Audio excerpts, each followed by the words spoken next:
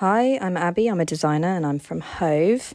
Last year, during the pandemic, I was on furlough for 8 months, and during that time, I was also homeschooling my son, and it was very difficult, as many will know.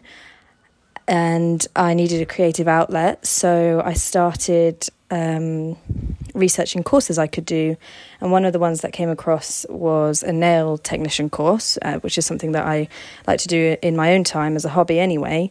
And I became a qualified nail technician and started my own page, and it really helped creatively maintain my mental health. And another thing I did was to start running, which I never thought that I would run ever. But I started running and it was really cleared my mind and helped me sleep at night. And that's a couple of mental health things from the last year that have really helped me.